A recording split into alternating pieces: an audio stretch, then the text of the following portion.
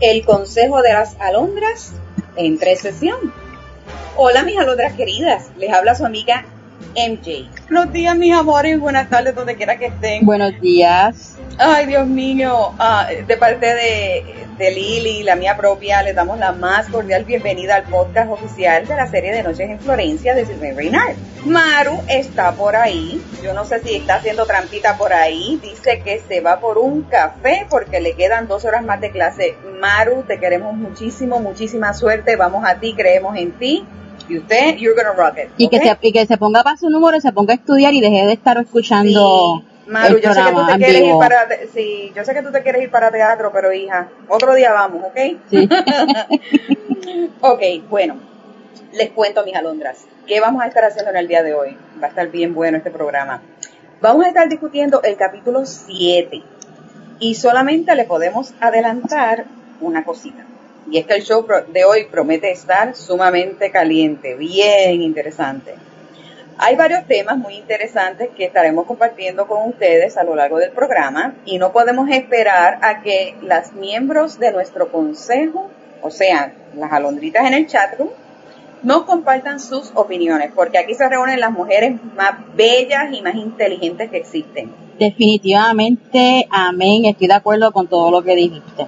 Claro. ¿Sí? Y súper inteligente, súper inteligente. Oh yes, aprendemos muchísimo de ella. Sí, de todo corazón le agradecemos que nos acompañen en vivo porque ustedes son la parte más importante de nuestros podcasts. Así que, y a las que por diferentes razones, por ejemplo como Maru hoy, por una razón u otra que no puedan estar con nosotros en vivo, les agradecemos que nos escuchen en diferido en nochesenflorenciafp.com. Y como mencionaste, MJ, este capítulo está caliente.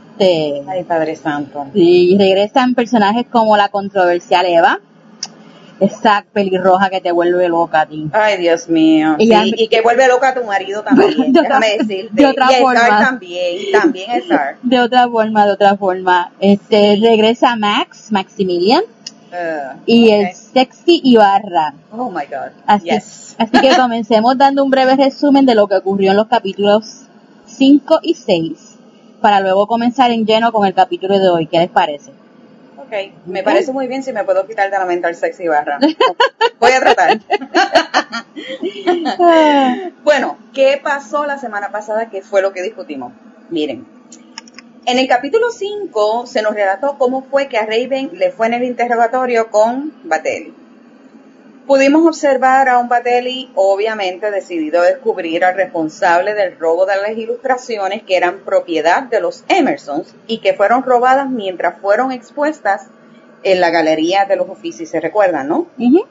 Ahora, Lili, yo no sé qué te parece a ti, pero a mí me parece que el robo que Batelli debería estar investigando es el que ocurrió en junio de 1870, cuando las ilustraciones le fueron robadas al príncipe, quien era su verdadero dueño. Sí, pero a menos que sea vampiro, yo no creo que él estaba ni siquiera... Ni su... No, pero no tiene que ser vampiro, porque puede ser una investigación ahora, pero no sé si Batelli no va a creer en esto. Así que se queda con los Emerson. Sí. Bueno, mis alondritas, entonces les cuento. Como recordarán, ¿no? El interrogatorio, pues, no fue nada fácil para Raven, porque ya saben que estaba con todo esto de la pérdida de memoria y no podía explicar todo lo que le estaba ocurriendo, ¿no? Uh-huh. Preguntas como, ¿por qué los cambios en su apariencia física? Y sobre todo, también discutimos la discrepancia que viene en el nombre, del nombre que ella utiliza versus el nombre legal que ella obtiene en sus documentos, ¿no? Uh-huh. Pues no la ayudó. Pero nosotras le admiramos muchísimo a Raven porque es una persona valiente y no se dejó impresionar por la actitud de Batelli, que dejó mucho que desear. Así que cooperó con el interrogatorio, ¿no? Uh-huh. Ella quería descubrir quién es el que está detrás del robo, ¿no? Y entonces también, si recordarán, porque discutimos bastante de ese tema, hubo varios momentos clave y de relevancia en ese interrogatorio, como por ejemplo el punto de vista de Raven sobre las personas que roban obras de arte, ¿recuerdan? Uh-huh. Fue ampliamente discutido y todo el mundo concordó con la opinión de Raven. El robo de arte es un crimen contra la humanidad. Si quieren escuchar los detalles de la discusión completa, que estuvo sumamente interesante, pueden visitar nuestra página web de nochesenflorenciafp.com y de ahí de una vez escuchan el episodio completo, que es el número 17, si acaso no lo pudieron escuchar. Para Raven, el robo de las obras de arte y el abuso contra los niños son los dos crímenes más bajos que puedan existir. También les cuento que otro momento importante fue cuando Batelli le mostró a Raven una nota que estaba escrita en latín y que hacía referencia a un verso bíblico. ¿Recuerdan? No robarás, la venganza es mía, reembolsaré el valor. Esta frase también fue evaluada por el Consejo de las Alondras, y estas alondras de verdad que les digo que me impresionan porque son sumamente inteligentes. Y la discusión estuvo simplemente extraordinaria. Cuando finaliza el interrogatorio, Batelli deja ir a Raven, no puede retenerla, pero sí no la deja irse sin antes advertirle que no puede abandonar la ciudad de Florencia, y le advirtió también que volvería a ser interrogado. Así que paso contigo, Lili, con el capítulo 6. Así termina el capítulo 5, que fue uno muy, muy bueno. El capítulo 6 también fue muy bueno porque volvimos a ver a nuestro Gabriel. Y a Julia. El bonazo de Gabriel. Y esta vez estaban con su bebé, Claire. Así que, el capítulo 6. Raven regresa a su trabajo en los Uffizi pasando por distintos puestos de seguridad y estaba tan distinta que tuvieron que tomarle nuevamente las huellas dactilares. Fue directamente a su escritorio. Todos a su alrededor estaban pendientes de ella. Qué horrible debe ser eso, ¿verdad? Que todo movimiento que tú haces, todo el mundo te está mirando, así como si fueras algo raro. Exacto. Sí. Exacto. Muchos no la reconocieron. Otros la miraban desconfiados, se sentía observada y no estaba acostumbrada a ello. Cuando llegó, vio que Patrick le había dejado una nota pidiéndole que cuando llegara se pusiera en contacto con él. Raven sabía que su situación era complicada. No había encontrado explicación por ciertas cosas, y por ese mismo motivo sería difícil explicar a otros el cambio sufrido. Mucho había cambiado, su aspecto físico, su pierna curada y su falta de memoria después de la cena en la casa de Gina. No se acordaba de nada. Sí, pobrecita. Sí, visitó la sala de exposición de Botticelli, lamentó que las ilustraciones hubieran desaparecido. Mientras que estaba en la sala de exposiciones, le llegó un mensaje de Patrick preguntándole dónde estaba. Entonces él la buscó y se encontró con ella. Le preguntó más sobre todo lo que había sucedido para ver si podía ayudarla a dilucidar todo lo que había ocurrido. Cuando terminó con las preguntas, Patrick le dijo a Raven que el doctor Vitali quería verla. Raven se preocupó por su futuro, por lo que pasaría con su trabajo y por tanta exposición. Por un instante se sintió cansada ante tanta exposición y echó de menos ser invisible. También lo discutimos en el programa. Ay, ¿no? Qué horrible, ¿verdad? Sí. Entonces ahora no era invisible, pero en la posición en que se encontraba prefería hacerlo, porque era muy difícil. Sí, muy difícil. Se despidió de Patrick y fue al despacho del doctor Vitali, quien al principio no la había reconocido, y eso la puso incómoda. Allí estaban los Emersons, con su bebé Claire. El profesor estaba argumentando con el doctor y casi no se percataron de su presencia. Sin embargo, mantenía un trato cariñoso con su esposa y Raven percibió que había entre ellos un gran amor. Oh, Dios mío, ese Gabriel nos enamora. Dios mío, lo amo. Sí. Julia necesitaba alimentar a Claire y Vitali le solicitó a Raven que la acompañara hasta una sala aledaña, pero que después regresara y que necesitaba hablar con ella. Raven ayudó a Julia y la acompañó a la sala de conferencias. De camino en su conversación nos enteramos de que Julia y Gabriel estaban muy preocupados por el robo de las ilustraciones y de que no las pudieran recobrar, ya que tenían un gran valor sentimental para ellos. Las dos intercambiaron cómo se sentían acerca del robo. Ambas estaban muy tristes porque ya nadie más las podía ver, no iba a poder ver más a disfrutar las ilustraciones de Botticelli. Raven la dejó en el salón y regresa a la oficina de Vitali y escucha sin querer a Gabriel, quien estaba gritando, y a Vitali. se enteró de que habían entrevistado a todos los mecenas locales, pero a ningún William York. Que ahí fue que nos enteramos por primera vez cómo se llamaba nuestro príncipe. Ya por fin tiene nombre. Sí, William York. El cual Gabriel le interesaba mucho porque fue el que lo estaba hostigando cuando la gala, que lo vimos en El Príncipe, ¿verdad? Sí. Entonces, ya que él estaba la noche de la gala allí, ¿ok? Sin embargo, Vitaly no se recordaba de él, pero le dice a Gabriel que si quería se lo podía mencionar al inspector Vitaly porque él estaba muy seguro de lo que estaba diciendo, el encargado de la investigación, e informarle de esos hechos. Okay. Sir Raven habló con Vitaly, quien le permitió permanecer en su empleo. A pesar de todo lo que había sucedido, puede decirse que Raven ha sido hasta ahora muy afortunada porque conservó su empleo, pues su sueldo. Decirte que sí, Lili, porque si nos ponemos a pensar, fíjate, ella desapareció justamente, su desaparición coincide con el robo de las ilustraciones, está desaparecida, no puede explicar todo y aún así le dan voto de confianza y la dejan en el trabajo. Así es. Así que no todo le fue mal a Raven, gracias a Dios, ¿no? Definitivamente, así que pues ahí nos quedamos en el capítulo 6 y ahora vamos para teatro. Bueno, Alondrita, a ustedes le advertimos que nos íbamos de parranda, se lo dijimos, así que yo espero que todo el mundo ya tenga maquillaje puesto, sus tacones, su traje, porque nos vamos, ¿ok? Nos vamos a un nightclub que nos han recomendado y que es secreto, que está localizado en el centro de la ciudad de Florencia. Me dijeron, dicen las lenguas por ahí, que lo fundó el príncipe en el siglo XVII, pero que actualmente quien está a cargo del club es el concilio. El club se llama Teatro. El narrador sarcástico nos comenta que tiene una pista de baile, así que se puede bailar. Yo quisiera bailar con Ibarra, Lili, no sé tú. Me encantaría. Ay, Padre Santo. Ok, déjame concentrarme otra vez. Vuelvo aquí. Ok, se me fue la mente, disculpen.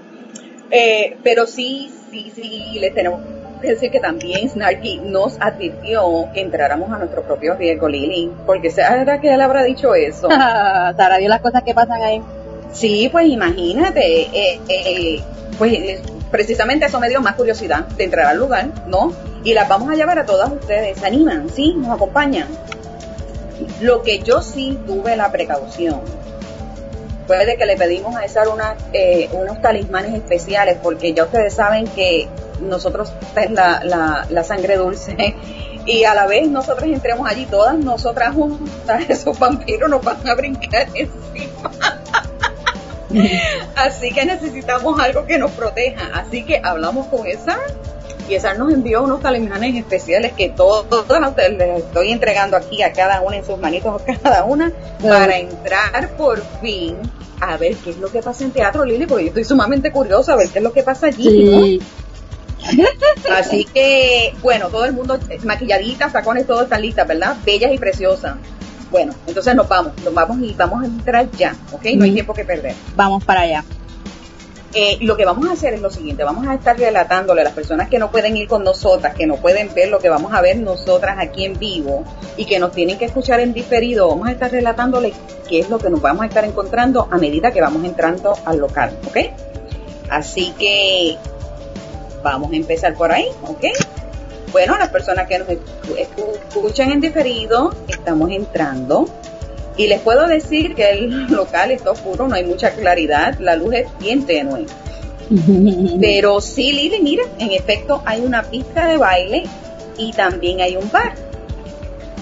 Snarky me comentó que tuviera cuidado con lo que se pedía en el bar.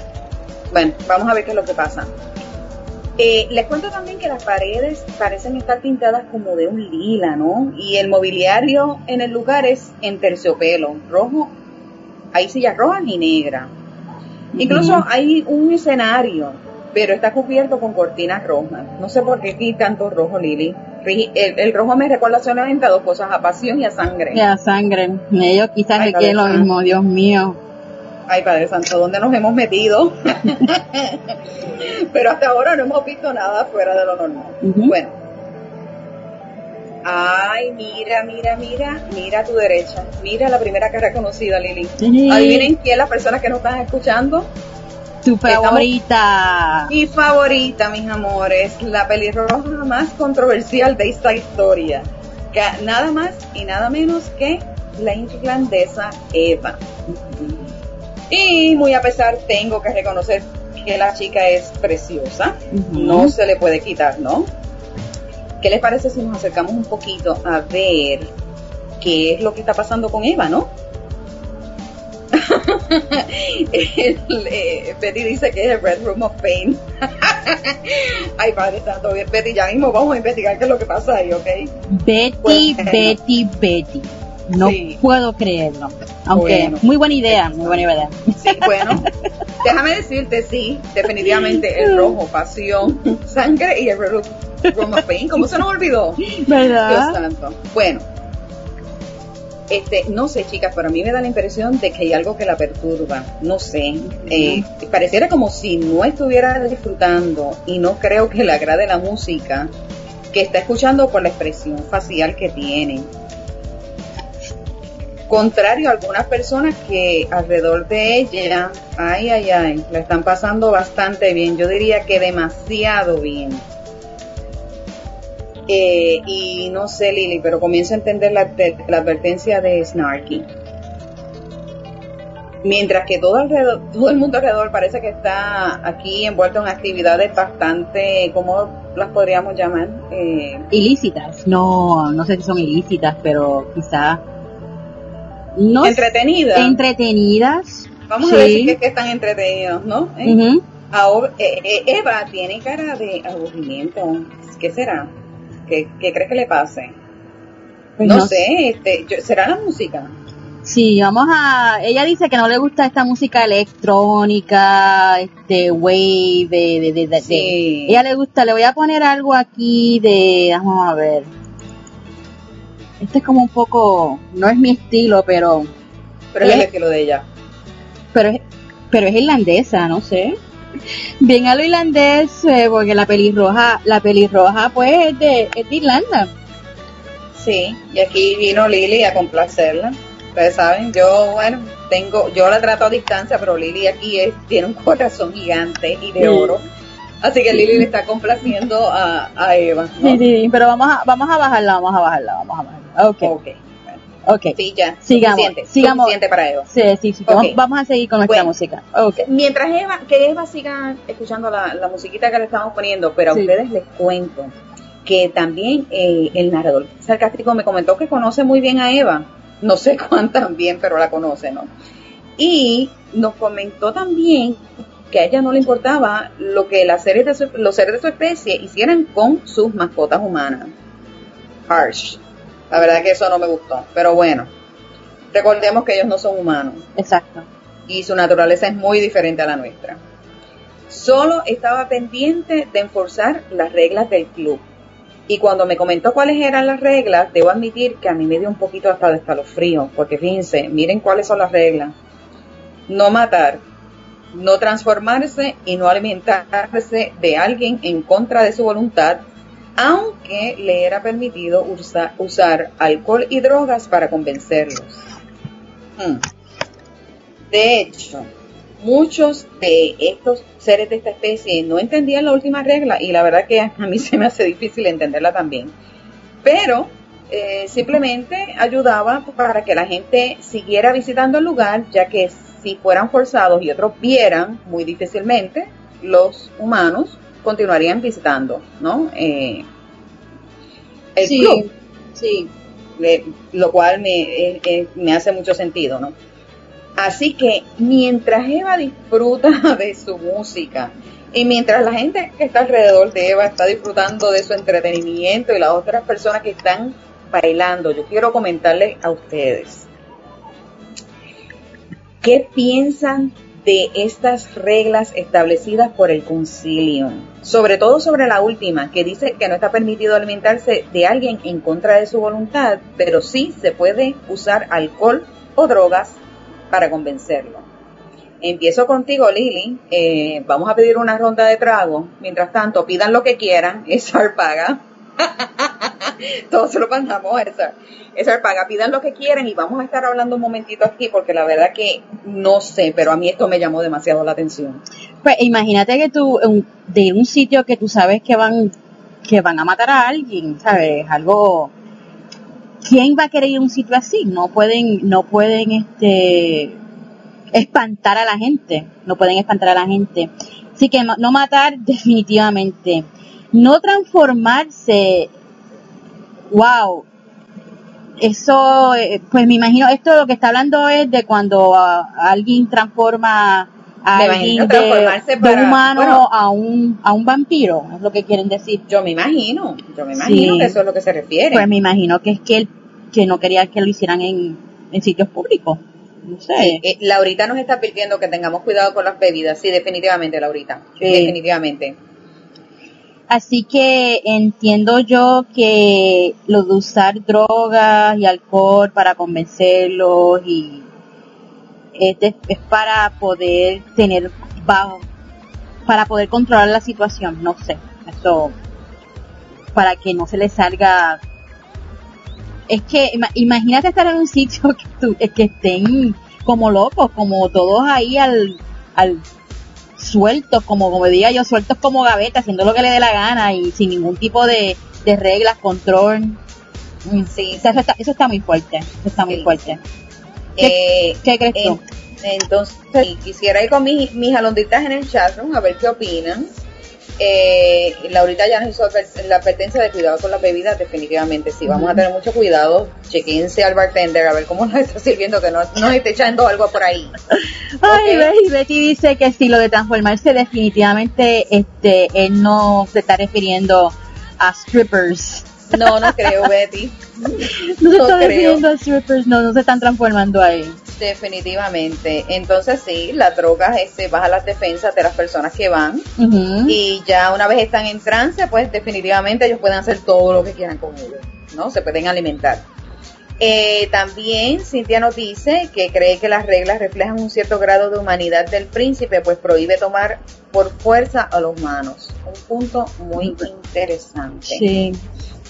Muy interesante. No sé si alguien más tiene algo que decir, pero yo sí les puedo decir que a mí estas reglas obviamente me hacen sentido porque definitivamente si ven cómo me imagino, cómo asesinarían estas personas de esta especie a los seres humanos o ven que cómo se alimentan, ¿no? De una manera transformándose que los asuste definitivamente. Ellos se les acabó la comida, no van a poder hacer las cosas así, ¿no? Y recuerden que aparentemente está este concilium que los está vigilando, así que ellos tienen que hacer las cosas, vamos a decir por un término así, by the book, ¿no? Se tienen que cuidar, porque ellos le temen mucho a este grupo. Pero sí me está paradójico el hecho de que, no vas a tomar a nadie por la fuerza, pero sí la puedes drogar o darle alcohol para tomar, para alimentarte. No, porque en mi mente yo lo veo como lo mismo. Obviamente yo pienso que para ellos definitivamente pues es la manera en que no llamar la atención, ¿no? Porque si la persona está en un trance pues no se resiste. Exacto. No se resiste y no llama la atención. Pero en mi mente es lo mismo. Es para mantener un control, para no meterse en problemas. Yo lo veo de esa manera. Como dice Laurita aquí, el príncipe le gusta tener reglas, así puede controlar todo mejor. Y para que no se desmadre todo, porque tú te imaginas. Exactamente. Yo me imagino que también, porque sí, vemos como el príncipe, repudia también las personas que, bueno, ya vieron lo que le pasó a Pacciani, ¿no? El final de Pacciani, o sea, él las aborrece, ¿no? Pero es diferente, eso es diferente, porque son personas que tienen un pasado que, pues, él como juez y verdugo simplemente ejecuta su justicia. Pero en este sentido, que son personas que van por su voluntad a un sitio como este, pues no sé, me parece contradictorio en cierta manera. Ujú. No sé si la gente está de acuerdo conmigo o no, pero me parece contradictorio. Ok, Betty dice que sí, que pueden ofrecer drogas, pero si nadie las puede... Pero te si pueden no las forzar a toma, tomarlas, pueden forzarte a tomarlas. y si tú no ves, porque ya vemos las noticias también que las personas ponen la droga en el drink, En el trago. Sí. en el trago y así abusan de ella, o sea, Ujú. eso es muy común, ¿no? Así que no sé, me llamó mucho la atención. Ujú. Eh, Que vamos a seguir, vamos a ver lo que dice el texto o lo que dice el narrador de Ok. el control mental, Bueno, que es otra forma que usan. sí, esto sí, definitivamente que me llamó mucho también la atención. Lili, sigan disfrutando de los tragos, pero con cuidado. Sí. Fíjense, Snarky me comentó también que ellos usan el control mental, ¿no? Ujú. Que también ya lo hablamos, ¿no?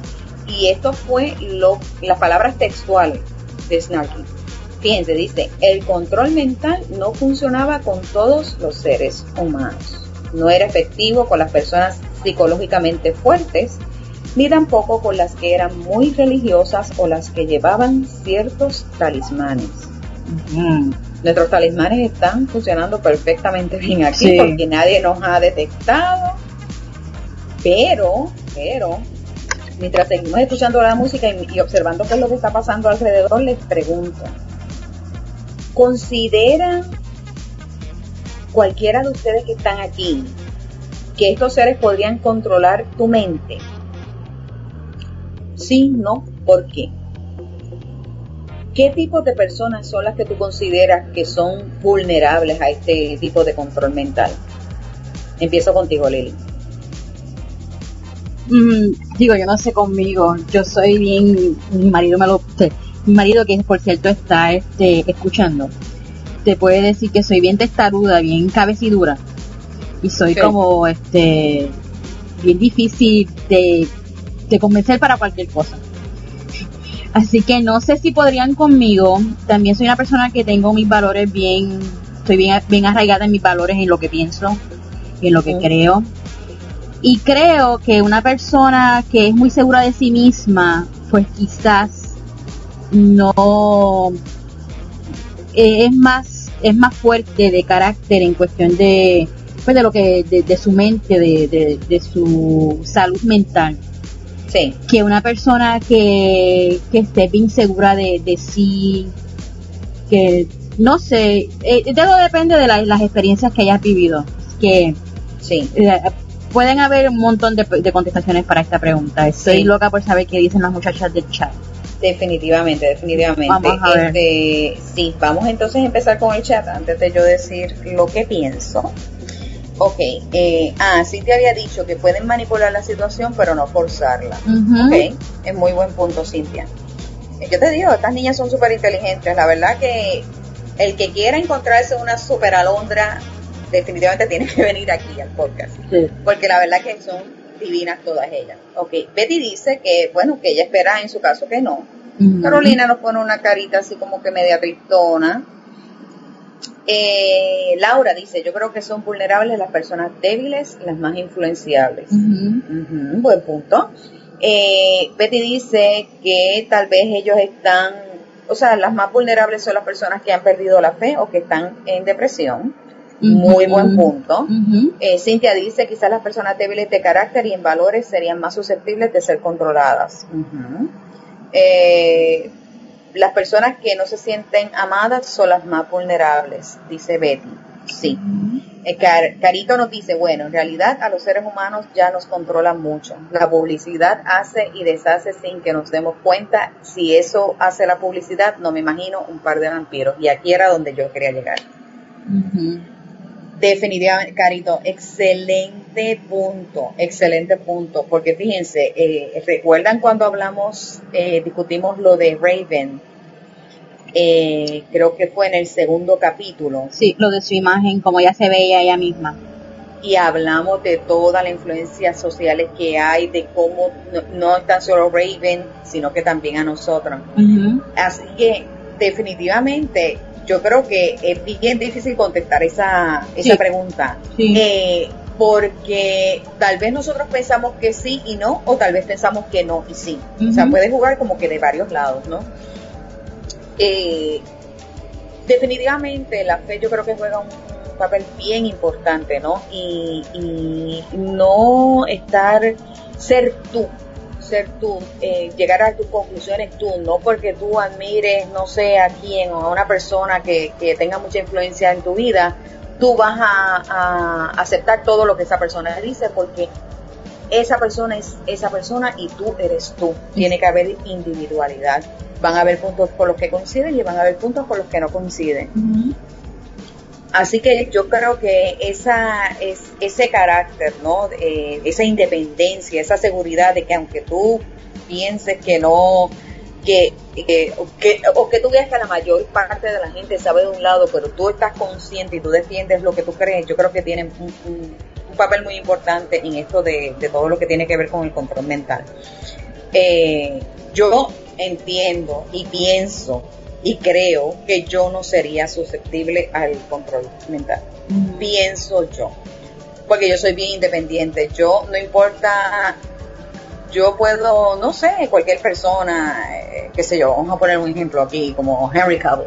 Vamos a poner Henry Cavill, que yo lo amo y lo adoro. Uh-huh. Pero eso no significa que yo esté de acuerdo con todo lo que él hace. Uh-huh. ¿Ok? O con todo lo que él piensa. Yo tengo la individualidad, o sea, yo soy un ser pensante y yo sé dónde sí y dónde no.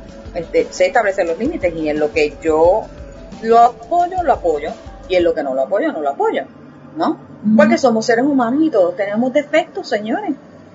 Todos tenemos defectos, y yo creo que eso es muy importante. La seguridad, sí, la fe, el defender lo que tú crees con ahínco. Uh-huh. Yo creo que eso son cosas que no permiten que sea al menos tan fácil controlar la mente. Pero cuando estás en momentos vulnerables como depresiones, Caro, tú y yo vamos a tenernos que reunir después del podcast porque Henry es mío. Ok, chicas, no se vengan a pelear por Superman, por favor. Dios mío. Pero yo creo que eso tiene que ver. Creo que tiene que ver mucho. Bueno, vamos a seguir acá en teatro. No, espérense un momento. Algo está pasando. Lili, ¿tú estás viendo lo que está pasando? Sí. Hay una joven a los pies de Eva. Y parece que es él, no sé, porque está en el piso, parece que tropezó, pero vamos a acercarnos porque está pidiendo ayuda. Vamos a ver qué es lo que está pasando, ¿ok? Uh-huh.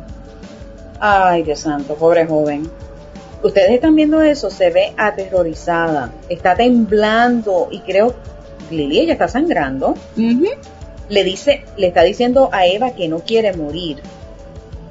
Pero bueno, ¿qué puede estar pasándole a esta joven para decir algo así? La están viendo, ¿no? Sí.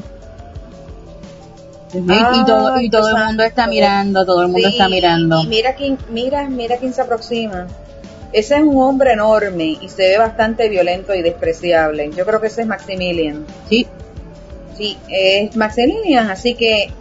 Y mira cómo ella reacciona. Maximilian es la razón por la que esa muchacha está tan nerviosa. Parece que a él no le importan las reglas del lugar, porque vean cómo la está agarrando por el cabello. Uh-huh. Y se ha atrevido a amenazarla en público. La verdad que este tipo no vale nada. La pobre muchacha tiene a Eva agarrada por las piernas mientras suplica que la ayuden. Wow.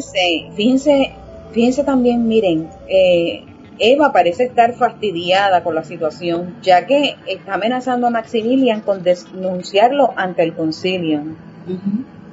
Y lo que me llama la atención es que lo que le fastidia es la escena, y no es que sienta ningún tipo de compasión por la muchacha.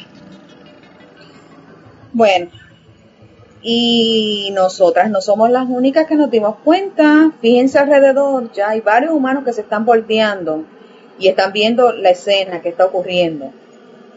Y esto no puede significar nada bueno para los seres de esta especie. Fíjense, pero mira, Lili, yo creo que Eva precisamente está usando el control mental porque la joven se está calmando. Ujú. Mira, fíjate en la mirada, está completamente perdida y parece literalmente una marioneta haciendo todo lo que ella le dice. Definitivamente, mis amores, ya no nos queda menor duda. Sabemos por qué Snarky nos advirtió que entráramos a este lugar a nuestro propio riesgo. Les pregunto, luego de ver todo esto que está pasando, ¿consideran que Eva está ayudando a la joven al usar el control de la mente? ¿Sí o no? ¿Cómo? ¿Y qué piensan de la relación entre Eva y Maximilian? Lili, cuéntame tú. Sí. Ay, Dios mío, de verdad que esto me ha partido el corazón lo que estoy viendo. Sí, definitivamente Eva, pues, si la miró, y la chica la miró a ella y se empezó a calmar, creo que logró controlarla. La controló, sí. Sí, la controló. Y Eva, yo creo que Max le cae como una pata en el fundillo a las 3 de la mañana. Te lo digo desde ahí. Yo creo que ella odia a Russo lo odia. Ay, Dios mío, fíjate, yo nunca pensé que yo iba a estar de acuerdo con algo con Eva. Pero en eso estamos las dos iguales, yo también lo odio. Sí. Qué ser tan despreciable. Uh-huh. Es un abusador. ¿Ok? ¿Y qué piensan las chicas? Las chicas en el chat room, vuelvo y hago la pregunta por si acaso la necesitan. ¿Consideran que Eva está ayudando a la joven al usar el control mental? ¿Cómo? Sí. ¿Y sí. qué piensan de la relación entre Eva y Maximilian? Ok. Lily va para lo que está diciendo Betty, pero por el momento ella dice que pues la ayudó un poco. Uh-huh. Cynthia dice que Maximilian es como un animal, actúa con puro instinto, al parecer no le importan las reglas, definitivamente, estoy completamente de acuerdo contigo. Yo definitivamente no puedo estar de acuerdo con Eva, porque, y chicos, dice Vicky, el Dante de Lily. Okay. Fíjense, yo no puedo estar de acuerdo con Eva, yo no puedo estar con alguien que usa el control de la mente para manipular una situación. No son mis valores, no es mi instinto, no puedo. Yo creo que por eso es que ella y yo no encajamos, definitivamente. Lo único que coincidimos es que a las dos nos gusta el príncipe y que odiamos a Maximilian. Yo creo que eso es lo único que yo puedo coincidir con Eva, ¿no? Uh-huh.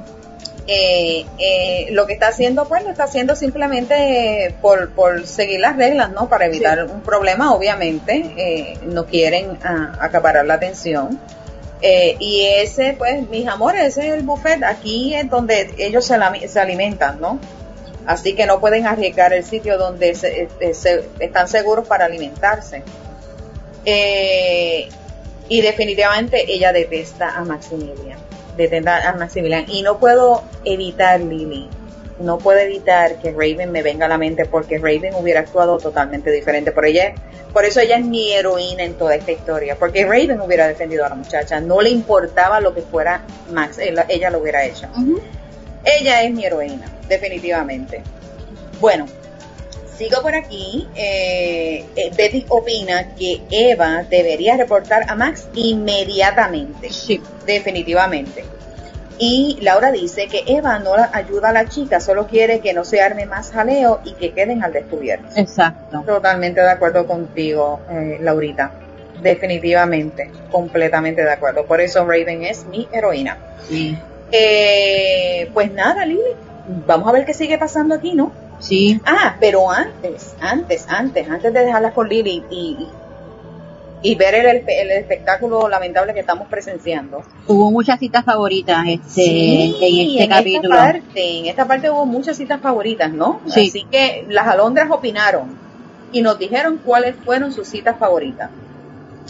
Patty nos dijo: la primera cita, los gobernantes de las sombras y sus consejeros controlaban a la población sobrenatural dentro de unas fronteras muy delimitadas que solían coincidir con los límites de ciudades. Laura dice, otra cita favorita de Laura y mía, el príncipe había dejado que su cuerpo tomara el control esa mañana. Oh my God. Eva disfrutaba enormemente de esos momentos en los que el estirado y contenido príncipe se entregaba para dar y recibir placer. Era magnífico, poderoso, peligroso. No embales así con él, ¿no? Oh my God. Imagínate, sí. Laura y Mía. El control mental no funcionaba con todos los humanos. No era efectivo con todas las personas psicológicamente fuertes, ni tampoco con las que eran muy religiosas o las que llevaban ciertos talismanes. Uh-huh. Me encanta. Esa es mi cita favorita de todo, de la preferida de todas las que se mencionan. Laura nos dice, lo deseaba, le había demostrado una y otra vez que era un amante excelente, a pesar de su desdén por las relaciones duraderas. Chacha, esa mujer está con... No, muchacha, olvídate, está que se derrite, sí. Olvídate. Bueno, está que se derrite, no, está derretida. Sí. Ok, Patty nos dice, dentro de las fronteras de Florencia, el príncipe tenía el poder absoluto. Pero siendo, como era un hombre muy sabio, había nombrado un concilium o consejo rector, del cual él era miembro honorífico. Uh-huh. Otra de Patty. Los humanos no se daban cuenta de cómo sus acciones y emociones afectaban su aroma. Uh-huh. Y chicas, no sé si se estarán preguntando cuál es la cita de Sar, pero si se la están preguntando, la tengo aquí. Y fíjense, aquí nos demuestra su humor, ¿no? La cita que escoge es la siguiente. Eva habría preferido escuchar canciones de juglares irlandeses, pero nunca convencía al DJ para que las pusiera. La próxima vez se traería tapones para los oídos. Es un comentario de Snarky. Y yo traté de buscar música de juglares irlandeses, pero no conseguí nada, así que por eso fue que le puse su musiquita céltica. Sí. Espero haberla complacido. Por lo menos es algo. Sí, sí. Y antes de pasar contigo, Lili, porque están pasando muchas cosas alrededor, pero antes de pasar contigo, te comento que Cintia nos dice que está de acuerdo conmigo. Raven hubiera actuado muy diferente, es una protectora. Definitivamente. Sí, por eso ella es mi heroína y es valiente y yo la amo y la adoro. Una de mis personajes favoritos, si no el favorito de todos, sobre Julia. Raven me es, entre Julia y Raven, las dos son hermosas, pero yo escojo a Raven. No sé, me identifico más con ella, es algo personal. Bueno, Lili, cuéntanos, ¿qué está pasando ahora? Sí, déjame contestarle a Laura porque me está diciendo que fue un bello detalle de mi parte, tú sabes, ponerle la música a Eva. Yo trato de complacerla de aquí, ya no quiero que me juzguen, o sea, no quiero decir que soy un Eva fan ni nada de eso, pero tú sabes, para que yo con orgullo digo que soy de Eva Haters Club. Sí. Ustedes ven que yo no puedo ser controlada mentalmente. Yo lo digo, no hay problema, yo lo digo. Ok, MJ, seguimos aquí en teatro, así que la irlandesa definitivamente le controló la mente a la chica para evitar que la situación se pusiera peor. Pero Eva no iba a seguir soportando este tipo de comportamiento en teatro, especialmente de parte de un miembro del Concilium. Nos percatamos que ordenó a 2 miembros de seguridad a escoltar a Max a la salida y lo echó del club porque había roto las reglas de teatro.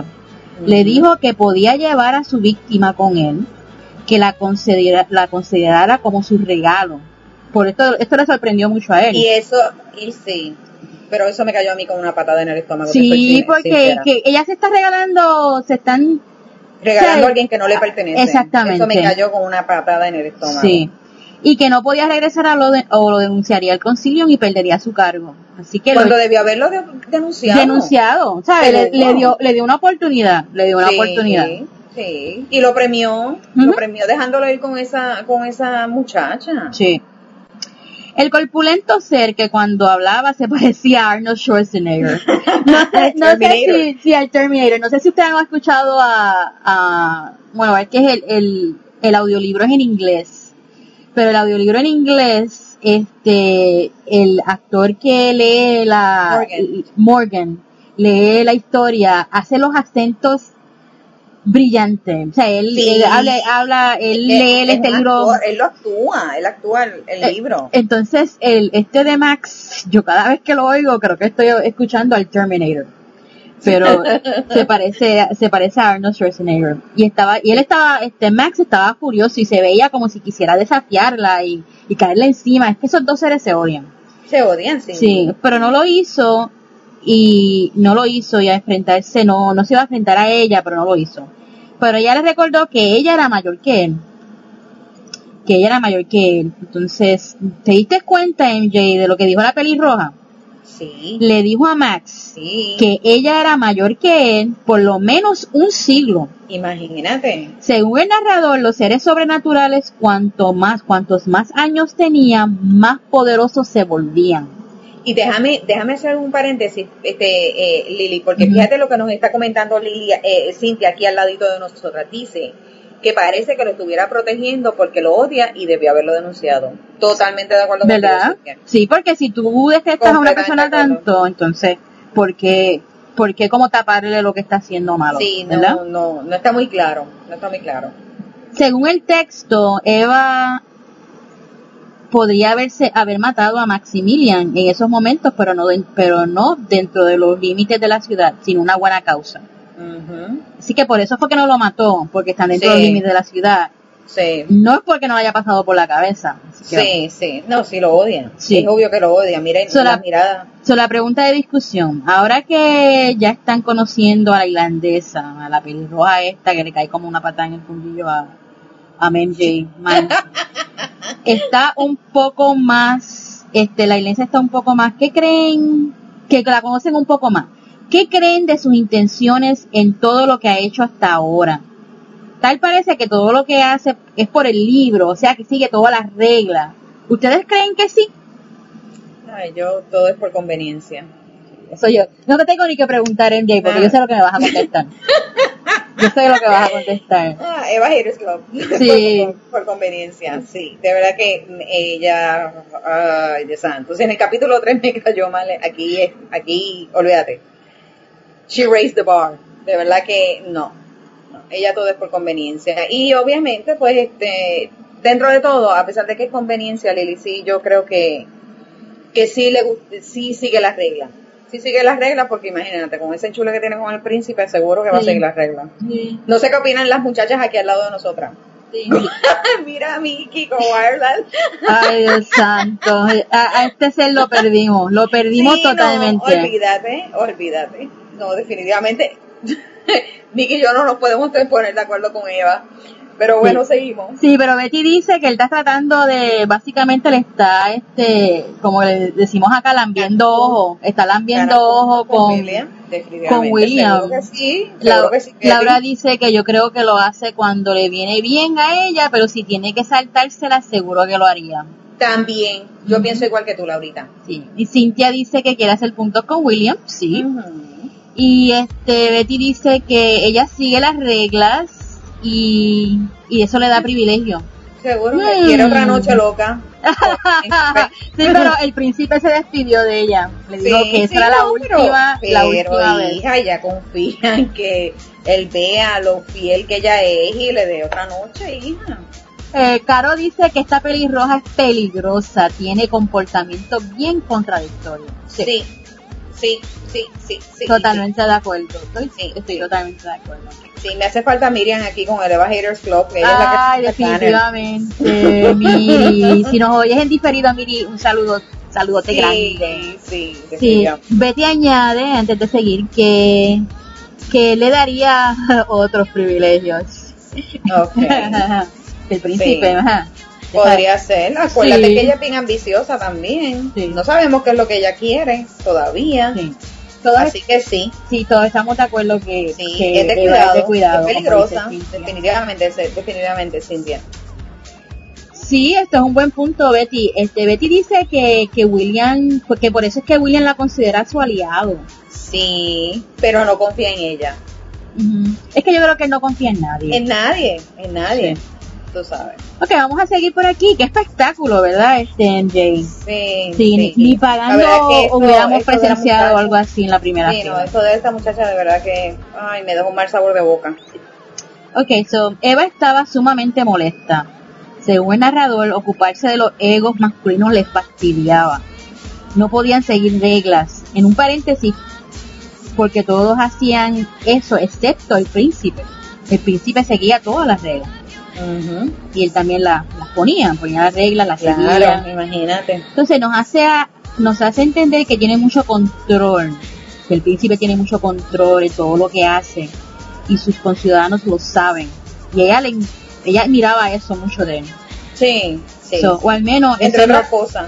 Digo, al menos es lo que él aparenta al frente de todos ellos, que él está en mucho control, que tiene mucho control de todo lo que hace. Nunca sabemos lo que tiene una persona por dentro. Yep. Así que entonces el texto cita, y cito el texto: el príncipe nunca causaba escándalos públicos, ni siquiera cuando se encontraba con una cosecha tan excepcional como la del otro día.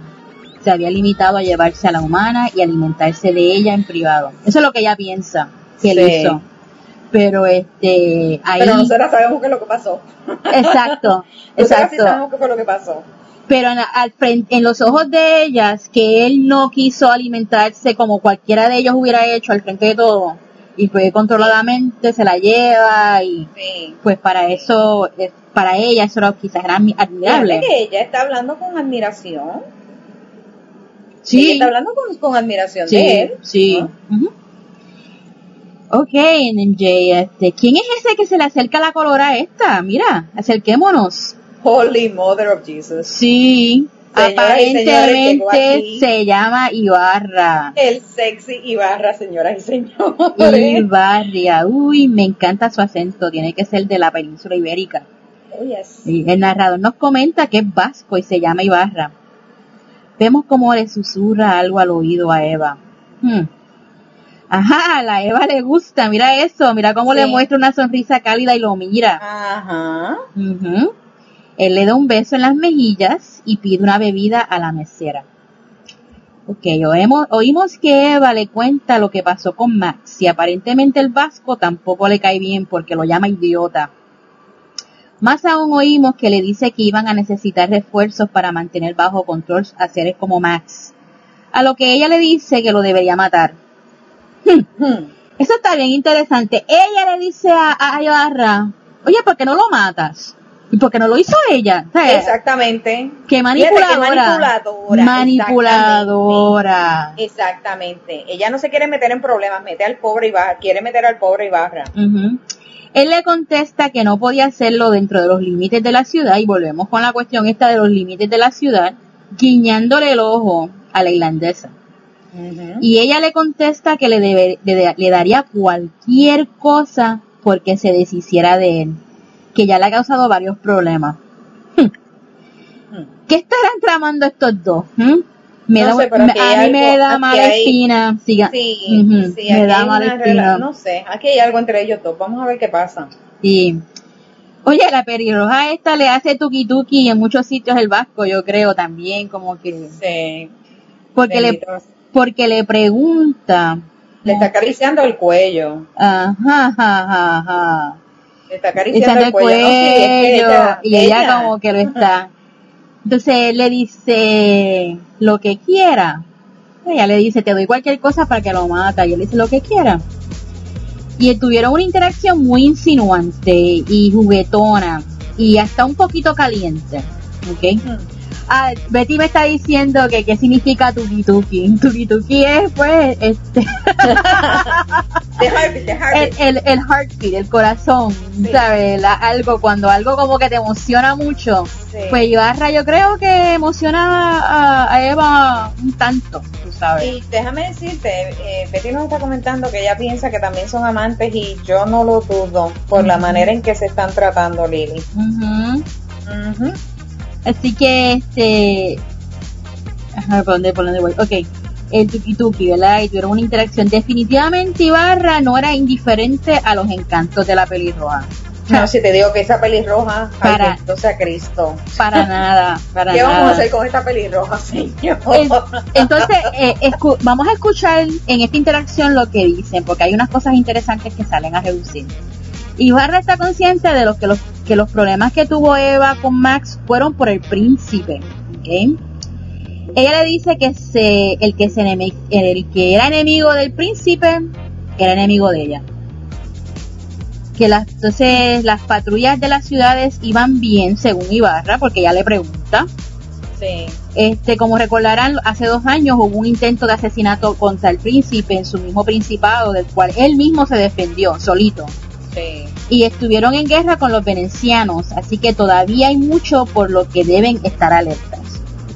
Uh-huh. Okay, entonces Ibarra le asegura que las fronteras están seguras, son seguras. Uh-huh. A lo que Eva le dice, de verdad, te recuerdo que un salvaje que se coló en la ciudad sin que las patrullas lo detectaran, y Pierre lo había encontrado, pero que la criatura logró huir.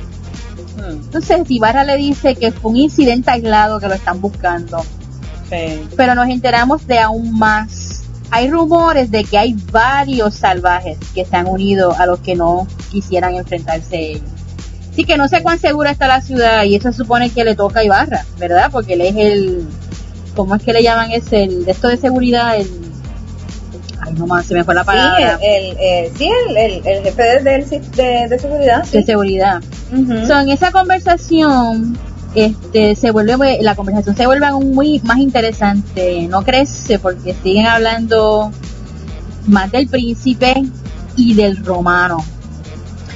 Hablaron de que el príncipe era uno de los antiguos, de los más antiguos, así que podía cuidarse de él mismo. Aunque una manada de salvajes podría acabar con cualquiera. Entre ellos dijeron, pero una manada de salvajes puede acabar con cualquiera, aunque sea el más antiguo de los vampiros, ¿verdad? Uh-huh. Ibarra llevaba menos tiempo en Venecia que Eva, ¿ok? No sabían cuántos años tenía el príncipe, y sigue. Eva le pregunta a Ibarra, ¿cuántos años tú crees que él tiene? Y esa curiosidad. Y estaban adivinando su edad por su gran fuerza y disciplina. Uh-huh. Algo muy interesante, MJ. El príncipe lleva al frente de ese principado desde el siglo XIV. Así que tiene al menos 700 años o mucho más viejo, no sé. Ellos no están seguros. Wow. No están seguros. Así que otro dato interesante del que nos enteramos en esta conversación fue que cuando los vampiros están llegando al final de sus días, le ataca la locura muy despacio. So, Eva pensaba que el príncipe debía estar llegando al final de sus días, pero ambos asintieron que no mostraba señales de locura. Uh-huh. Ok, pregunta para la chica, y empezó contigo, MJ. Uh-huh. Nadie sabe cuán viejo es William. Okay, nadie sabe. Sí. Todos hacen conjeturas. ¿Por qué creen que el príncipe mantiene en secreto su edad? Yo pienso, ya vimos cómo están estos rumores de que tienen como una maldición, ¿no? Que a los 1000 años le empieza todo esto de la locura. Yo pienso que él no quiere que la gente sepa específicamente cuándo él se está acercando a esa edad. Uh-huh. Creo que quiere mantener su imagen de un líder fuerte, que ejecuta su justicia y que no tiene que preocuparse por nada de eso. Yo creo que es cuestión de poder, ¿no? Y como que siente tal vez que puede ser como un arma en su contra, que alguien lo podría utilizar en su contra, porque tal vez piensen que él ya está llegando a su fin o cerca de los 1000 años, quieran atacarlo para coger el principado. Yo me iría por allí. Pero antes de pasar con las alondritas, a ver qué es lo que nos dicen las muchachas, uh-huh. Me da gracia un comentario que está haciendo Betty, que dice que tal vez Ibarra debería regresar a trabajar en vez de irse a teatro. Sí, porque tantos rumores, tantas cosas que están pasando. Sí, esta gente que está por ahí, pues entonces tal vez, pero Betty, lo que pasa es que, hija mía, está detrás de la pelirroja, hija. Sí. También lo perdimos. Sí, el tuki-tuki no lo deja pensar. Sí, no lo deja pensar el tuki-tuki. Laura dice que es muy interesante el dato de la locura y la edad. Carolina dice que a ella le gustan los mayores. Okay. Y Cintia pregunta, ¿será que no son inmortales? Fíjate, yo pensé en eso, Cintia, yo pensé que eran inmortales, pero no sé, según el texto, no. No sé, no sabemos, no sé. Le cayó una maldición. Entonces duran supuestamente 1000 años antes de perder la razón. Pero va a estar interesante en la medida que nos sigamos adentrando en los libros a ver cómo termina todo esto, ¿no? Uh-huh. Carolina dice que porque el conocimiento es poder y mientras más viejo más conocimiento tiene. Bueno, esperemos que sea así. Laura dice que por si dice su edad sabrían perfectamente cuándo se volvería loco y le atacarían para quitarle su principado. Sí, eso mismo pensé yo, Laurita. Sí, ese es un buen punto. Y Miki Torres dice que quién puede Me encanta Miki, me encanta Miki. No, que nadie puede, pues, nadie puede culpar a Ibarra por lo que quiere estar en teatro, hanging out with, ¿sabes? Saliendo compartiendo con la pelirroja, pues.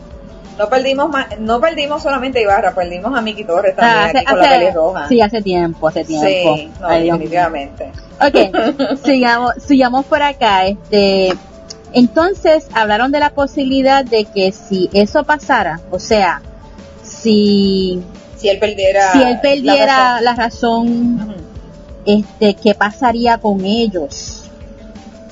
Ya que eso le pasaría a todos van a pasar por eso. Seguro. ¿Y qué harían sus enemigos si algo así pasara? Yo creo que por eso es que el príncipe está pensando toda esta cuestión de no decirle a nadie qué edad tiene, sabe nada de eso. Sí. La conversación continúa entre ellos. Oye, estos dos se llevan extremadamente bien. Sí, ya me di cuenta ahí. Sí. Y para concluir nos enteramos de esto. Los venecianos estaban tranquilos después de la guerra. ¿Okay? Marcus, el príncipe de Venecia, el gobernante más morón de todos los gobernantes, de todos los principados, habría querido expandir sus territorios y no pudo con el príncipe. Ibarra dice que él no cree que el romano habría permitido eso. O sea, que él siguiera expandiendo, de que Marcus siguiera expandiendo su territorio, el romano. Sí. Eso, pues, no sé. No quiero. El romano es un misterio todavía. El romano es un misterio. Voy a decir lo que hablan de romano aquí, pero no quiero adentrarme mucho en romano porque tengo miedo de que voy a decir spoilers porque ya yo leí de Sharon, que ya sabemos más sobre romano. Así que vamos a hablar de lo que se dijo aquí en la conversación y ya. Sí. El romano nunca habría permitido que eso pasara. Ibarra dudaba que el romano existía. Cito del texto. ¿Quién sabe si el romano aún existe? Si está vivo ya hace tiempo que superó los 1000 años. Personalmente creo que fue destruido hace tiempo. Creo que mantienen su nombre vivo y que llaman a romano a quien quiera que esté al mando para preservar el orden. Hace sentido, Lili. A mí me hace sentido. Lo decía porque nadie lo había conocido personalmente y que solo era un nombre que recibía cualquiera que asumía el cargo del control del Reino de Italia. Así que ya sabemos que Romano es un ser de mucho poder, y ya que está a cargo de toda Italia. Y acuérdate, Lili, ¿recuerdas cuando Lorenzo fue a verlo para entregarle la carta del príncipe, cuando el príncipe mandó a dejarle saber todo lo que estaba pasando con Marcus? Exacto. ¿Recuerdas que él no fue visto por el romano y que no dijo que solamente lo atendió o el lugarteniente o algo así? El lugarteniente, correcto. Sí. Pero que le mandaron una carta de regreso y el príncipe cuando la leyó se sonrió. O sea que hay mucho misterio detrás de este romano y que qué casualidad que precisamente la serie de Noches en Florencia, libro número 4, concluye el último libro, tiene de título El Romano. Así que todos estamos súper curiosos con qué es lo que pasa con este personaje. Sí, Cintia dice, Romano es toda una incógnita, queremos de Sharon. Ay, sí, mi amor. Sí.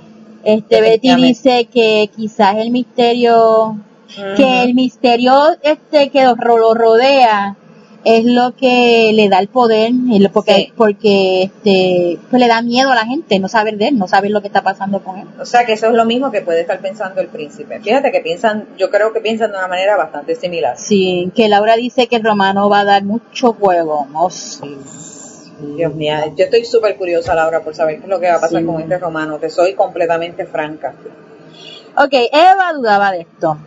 Ella le dice que necesitaban más jóvenes reclutas porque, pues por todo esto que estaba pasando, necesitaban seguir asegurando el principado. Ujú. Entonces Ibarra le dice que no entendía porque ella no era lugarteniente del príncipe en vez de Lorenzo. Entonces Lorenzo ella le dice, pues que está claro, Lorenzo es un Medici. Lorenzo es un Medici que había nacido en Florencia. Pues en sus ojos, él era el más apropiado a ser lugarteniente del príncipe que ella. Sí. Así terminaron su conversación y alzaron sus copas y brindaron. Y esta es mi cita favorita y la cita favorita de Patty. A tu salud, Eva, que vivas eternamente. Ella también levantó el brazo. Eternamente es poco. Quiero vivir más. Quiero vivir más. Esa pelirroja se las trae. Es ambiciosa, ahí tú le ves la ambición. Pregunta de discusión. Esta es la última pregunta antes de pasar a las citas del capítulo. Hay un tono raro en las expresiones de Eva aquí. Definitivamente algo la tiene mal. ¿Qué creen de ella después de esta conversación con Ibarra? Ay, dale, dale. Sí, déjame, Betty está preguntando si Lorenzo es un Medici. Sí. Sí, Lorenzo es un Medici. Así que, bueno, en cuanto a tu pregunta, Lili, ¿qué te puedo decir de Eva, hija, que ya yo no te haya dicho? Dime. ¿Qué tú quieres que yo te diga que ya yo no haya dicho de Eva? No sé, ella tiene muchas cosas en la cabeza, tú sabes, definitivamente siento una pasión, y como decía una de las citas hasta en el capítulo, hasta un poco de afecto podría decirse hacia el príncipe, pero es demasiado ambiciosa. Es demasiado ambiciosa y fíjate que qué lista y manipuladora es, que si quiere hacer algo manda a otros a que lo hagan. Mi opinión de ella no cambia para nada, absolutamente en nada, definitivamente, y me da pena con Ibarra. Ay, Dios mío, Ibarra, mira para aquí, para el lado de Ibarra, mírame a mí, Ibarrita, mírame a mí, es lo único que digo. Vamos a ver qué dicen las muchachas en el chat. Sí, fíjate, Cintia dice que ella es muy inteligente y astuta, hasta los enemigos creo que los quiere de su lado. Sí, porque si tienes a tu lado a tus enemigos, claro, imagínate. Claro. Imagínate, yo creo que esto de que Lorenzo, yo creo que ella se ve más, bueno, y Ibarra lo ve también, ella se ve que ella puede hacer mejor el trabajo de Lorenzo que él. Obviamente. Bueno, quiere ser el consorte del príncipe. Eso sería por encima está de Lorenzo, o sea, sí, ella quiere estar básicamente a la par, eso es lo que ella quiere. Sí, y ser un aliado de solamente, a ella no la conforma, ella no está conforme con ser un aliado solamente, ella quiere más. Muy ambiciosa. Ella quiere ser más, pues esta cuestión de que Lorenzo es un Medici, ¿sabes? Pues no, eso como que ella no... Sí. Por eso es que como que está maquinando algo en esa cabeza de ella. Mira, Betty lo dice, Eva tiene planes, y Laurita dice que sabe manipular muy bien a los hombres, e Ibarra no va a ser menos, definitivamente. Betty dice que sí, que ella está lista para llevarse a quien sea de frente para conseguir lo que quiere, y Laurita coincide con que ella quiere todo el poder, definitivamente. Exactamente. Sí. Ay, tremenda discusión, me encantó. Vamos a las citas favoritas que tengo en mi parte del capítulo 7, y todas son tuyas. Tengo 2 citas. Un paso más y te echaré personalmente. Soy mayor que tú, por lo menos un siglo. ¿Estás seguro de que quieres desafiarme? Sí, definitivamente tengo que decir que cuando ella enfrenta a Maximiliano, yo me lo disfruto bastante. Sí, entonces Ibarra, la otra cita tuya es, Ibarra era un tipo muy atractivo y el príncipe siempre respondía con indiferencia a sus acercamientos románticos. Sí, me da pena con Ibarra porque Ibarra es el plato de segunda mesa. Y obviamente Ibarra, ¿qué beneficio ella va a poder sacar a ese nivel, no? Porque Ibarra no tiene ningún tipo de poder. Así que Ibarra para lo que le sirve es para llegar a sus propósitos. Sí.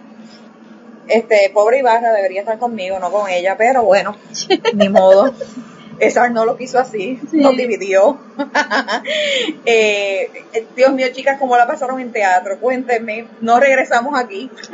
Ustedes corremos demasiado peligro en esto. Esto no es para nosotras.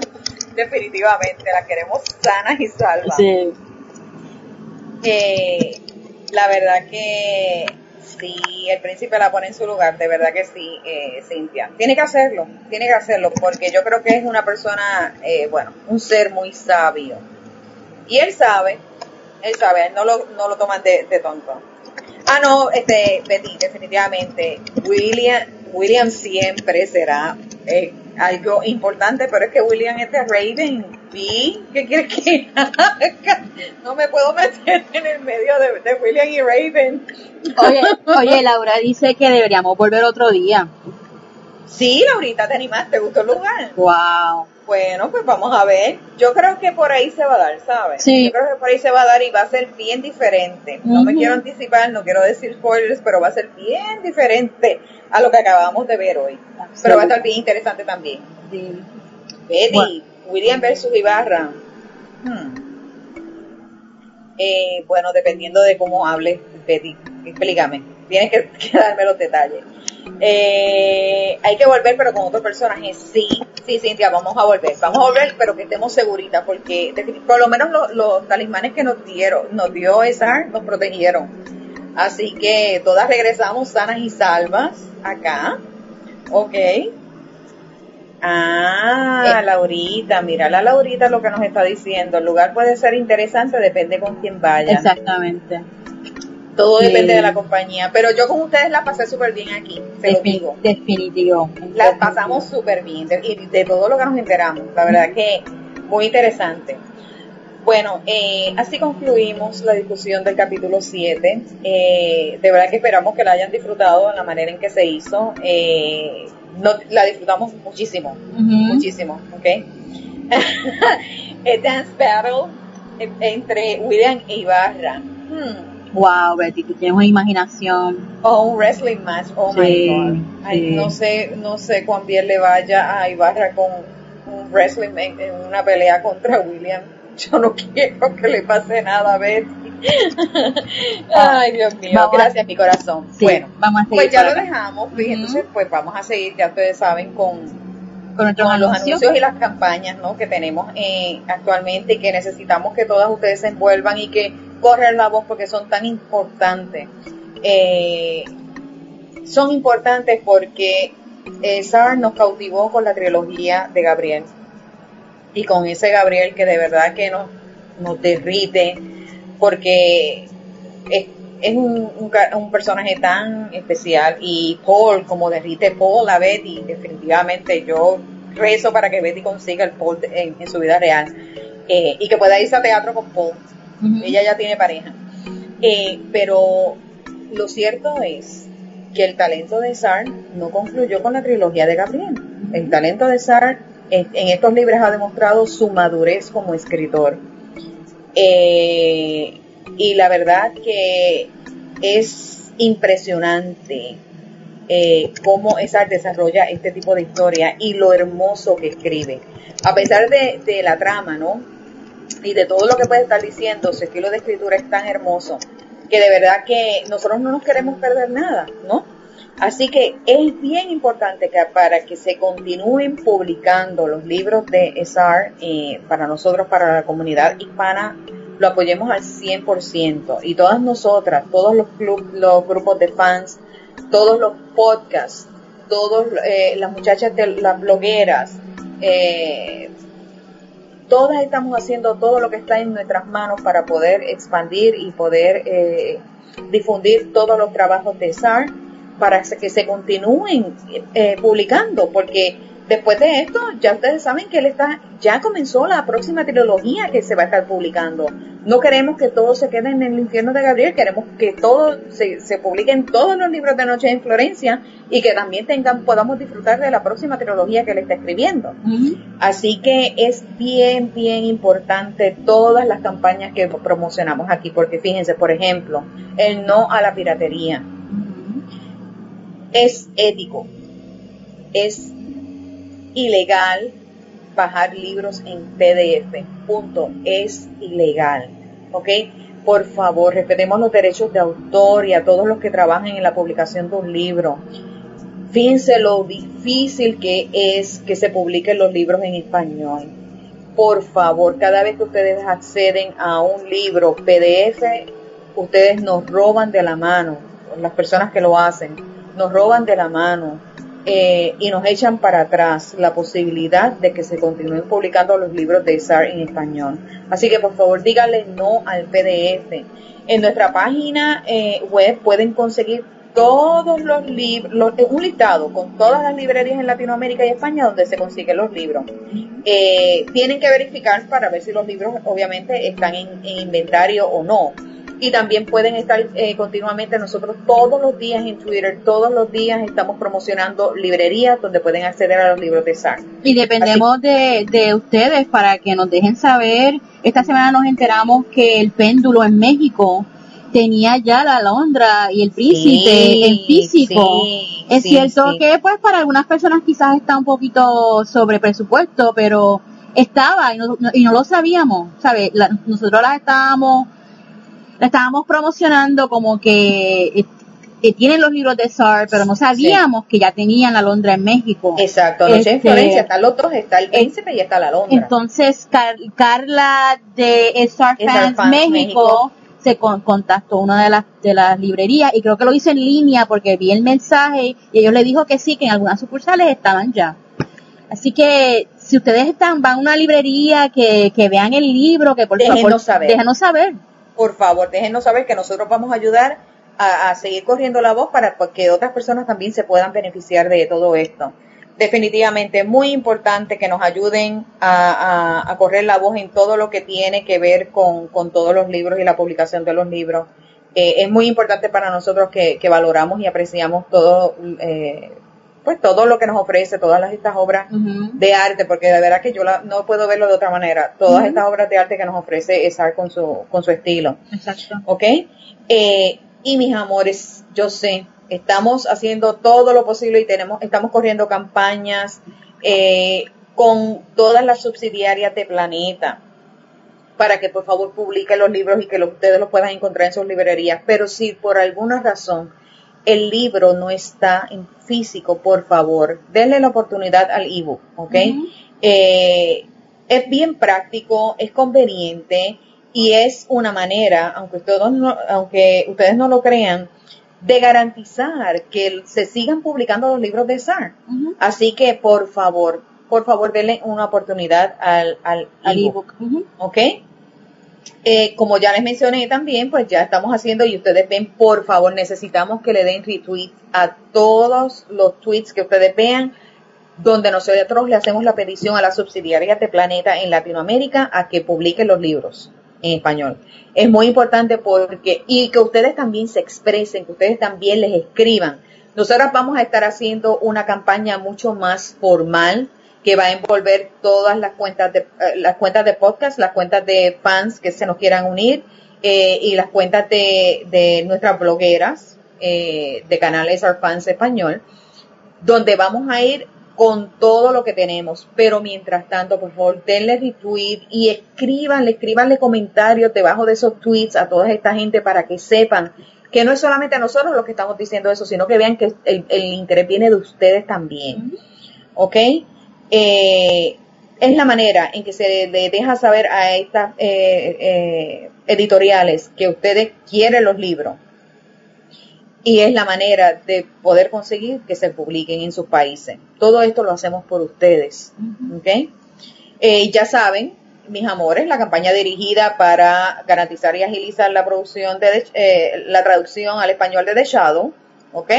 Van a leer, van a escribir su reseña, van a compartir su reseña en las diferentes plataformas y recomendársela a todos sus familiares y amigos, inclusive a los que no son lectores. Tal vez esa es la manera, el enganche que necesitan para desarrollar su su amor por la lectura, ¿no?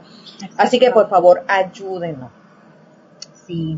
Y nuestro próximo programa es el próximo sábado, 4 de junio a las 11 otra vez. Estaremos discutiendo el capítulo 8. Y verifiquen nuestra cuenta de Twitter porque le damos retweet a los distintos podcasts que están disponibles, como por ejemplo el podcast en inglés de la serie florentina que están discutiendo The Shadow, que son los sábados, el de portugués que están discutiendo Inferno de Gabriel, que son los domingos, el de inglés de Gabriel's Rapture, regresaron ayer, tuvieron su podcast ayer, pendientes a su cuenta para saber cuándo es el próximo, o Betty está por ahí en el creo chat. Que es el domingo, no vi la hora, pero sí vi que era domingo. Sí. Si Betty nos puede decir. Sí, entonces las chicas del Infierno de Gabriel en español, Carito, Diana y el resto de las chicas a las 4 horas 3 de hora de México. Pronto. Sí, las chicas están geniales, con una gran audiencia. Sí. Tienen una audiencia de más de 60 personas a la vez. Sí. Uno hace el chat y hablen con ellas. Tienen una interacción bien chévere con el chat. Atentos mañana, vamos a ver si no tienen problemas técnicos, pobrecita, las chicas del canal, para cuando compartan su próximas entradas del blog. Y acuérdense del club de lectura, que estamos con el capítulo 2 del Príncipe. Pueden entrar y dejar sus comentarios allí en Goodreads. El club se llama el Club de Lectura Noches en Florencia. ¿Ok? Y recuerden que pueden escuchar este programa y todos los anteriores en nuestra página web nochesenflorenciapp.com. Y están todos los de la Alondra, ya están toditos ahí. Estoy trabajando en los del Príncipe. Así que ténganme paciencia, que si se han perdido algún programa de Príncipe pueden regresar y escuchar los programas de ahí. Sí, y de hecho, Lili, te comento que Betty nos aclaró que Gabriel's Rapture regresa el próximo domingo, junio 5 a las 7 de la noche. Y el de Portugués Noites, que como ya saben no tenía programa este fin de semana, pero sí regresan también el próximo domingo 5 de junio a las 4 de la tarde. Sí, y Pati, yo voy a tratar de tenerlo, no te prometo nada, pero estoy tratando de tenerlos para los lunes más o menos por la tarde o por la noche. Así que ya verás el tweet y lo puedes escuchar desde la página, sí, ¿ok? Con razón no te escuchábamos ni hiciste comentarios. Yo decía, pero si yo la veo, pero yo no veo que ella comentan. Maldito. Bueno, nuestra despedida es ahora, gracias a Sylvain Reynard por su talento, su bondad, por su apoyo, por escribir estas historias que nos inspiran día a día. Yo espero que se encuentre mejor. He estado enfermito esta semana. Sí, le mandamos un abrazo y un mejores deseos de que se recupere. Que se recupere pronto, un abrazote para él. A las cuentas de fans y de podcast, Sargal Empire y nuestra bloguera, la comunidad de lectores de Star está llena de alegría gracias al trabajo de todas estas personas que voluntariamente toman su tiempo para servir a los demás. Se merecen un aplauso todas ellas. Sí. Ok, también queremos agradecer de una manera muy especial a las personas más importantes de nuestro podcast. ¿Ustedes saben quiénes son? Ustedes, nuestras alumnas que nos acompañan en vivo y a las que nos escuchan en diferido. Si esa es nuestra musa, ustedes son el motor que nos impulsa. Nos encanta compartir con ustedes, la verdad que sí, la pasamos tan bien. Hacen de nuestros fines de semana unos sumamente especiales. No es lo mismo sin su presencia y sus comentarios todas las semanas. Así que estamos y nos sentimos sumamente orgullosas de estar rodeadas de mujeres hermosas, talentosas, valientes y sumamente inteligentes. Y gracias al apoyo de ustedes podemos dar a conocer en cada rincón del planeta todas las redes sociales de boca a boca, ahí donde se encuentra un hispano, el maravilloso trabajo de Sylvain Reynard. Amén. Sí, sean amables, vivan con audacia, anímense a cambiar las cosas que no les gustan y persigan sus sueños y nunca se den por vencidas. Claro que sí. Muchas gracias a mis alondras. Besos, abrazos. Que el Señor me las bendiga, me las proteja y me las acompañe y que pasen una excelente semana. Hasta la próxima. El queremos mucho. Consejo de las alondras ha concluido. Concluyó. Bye.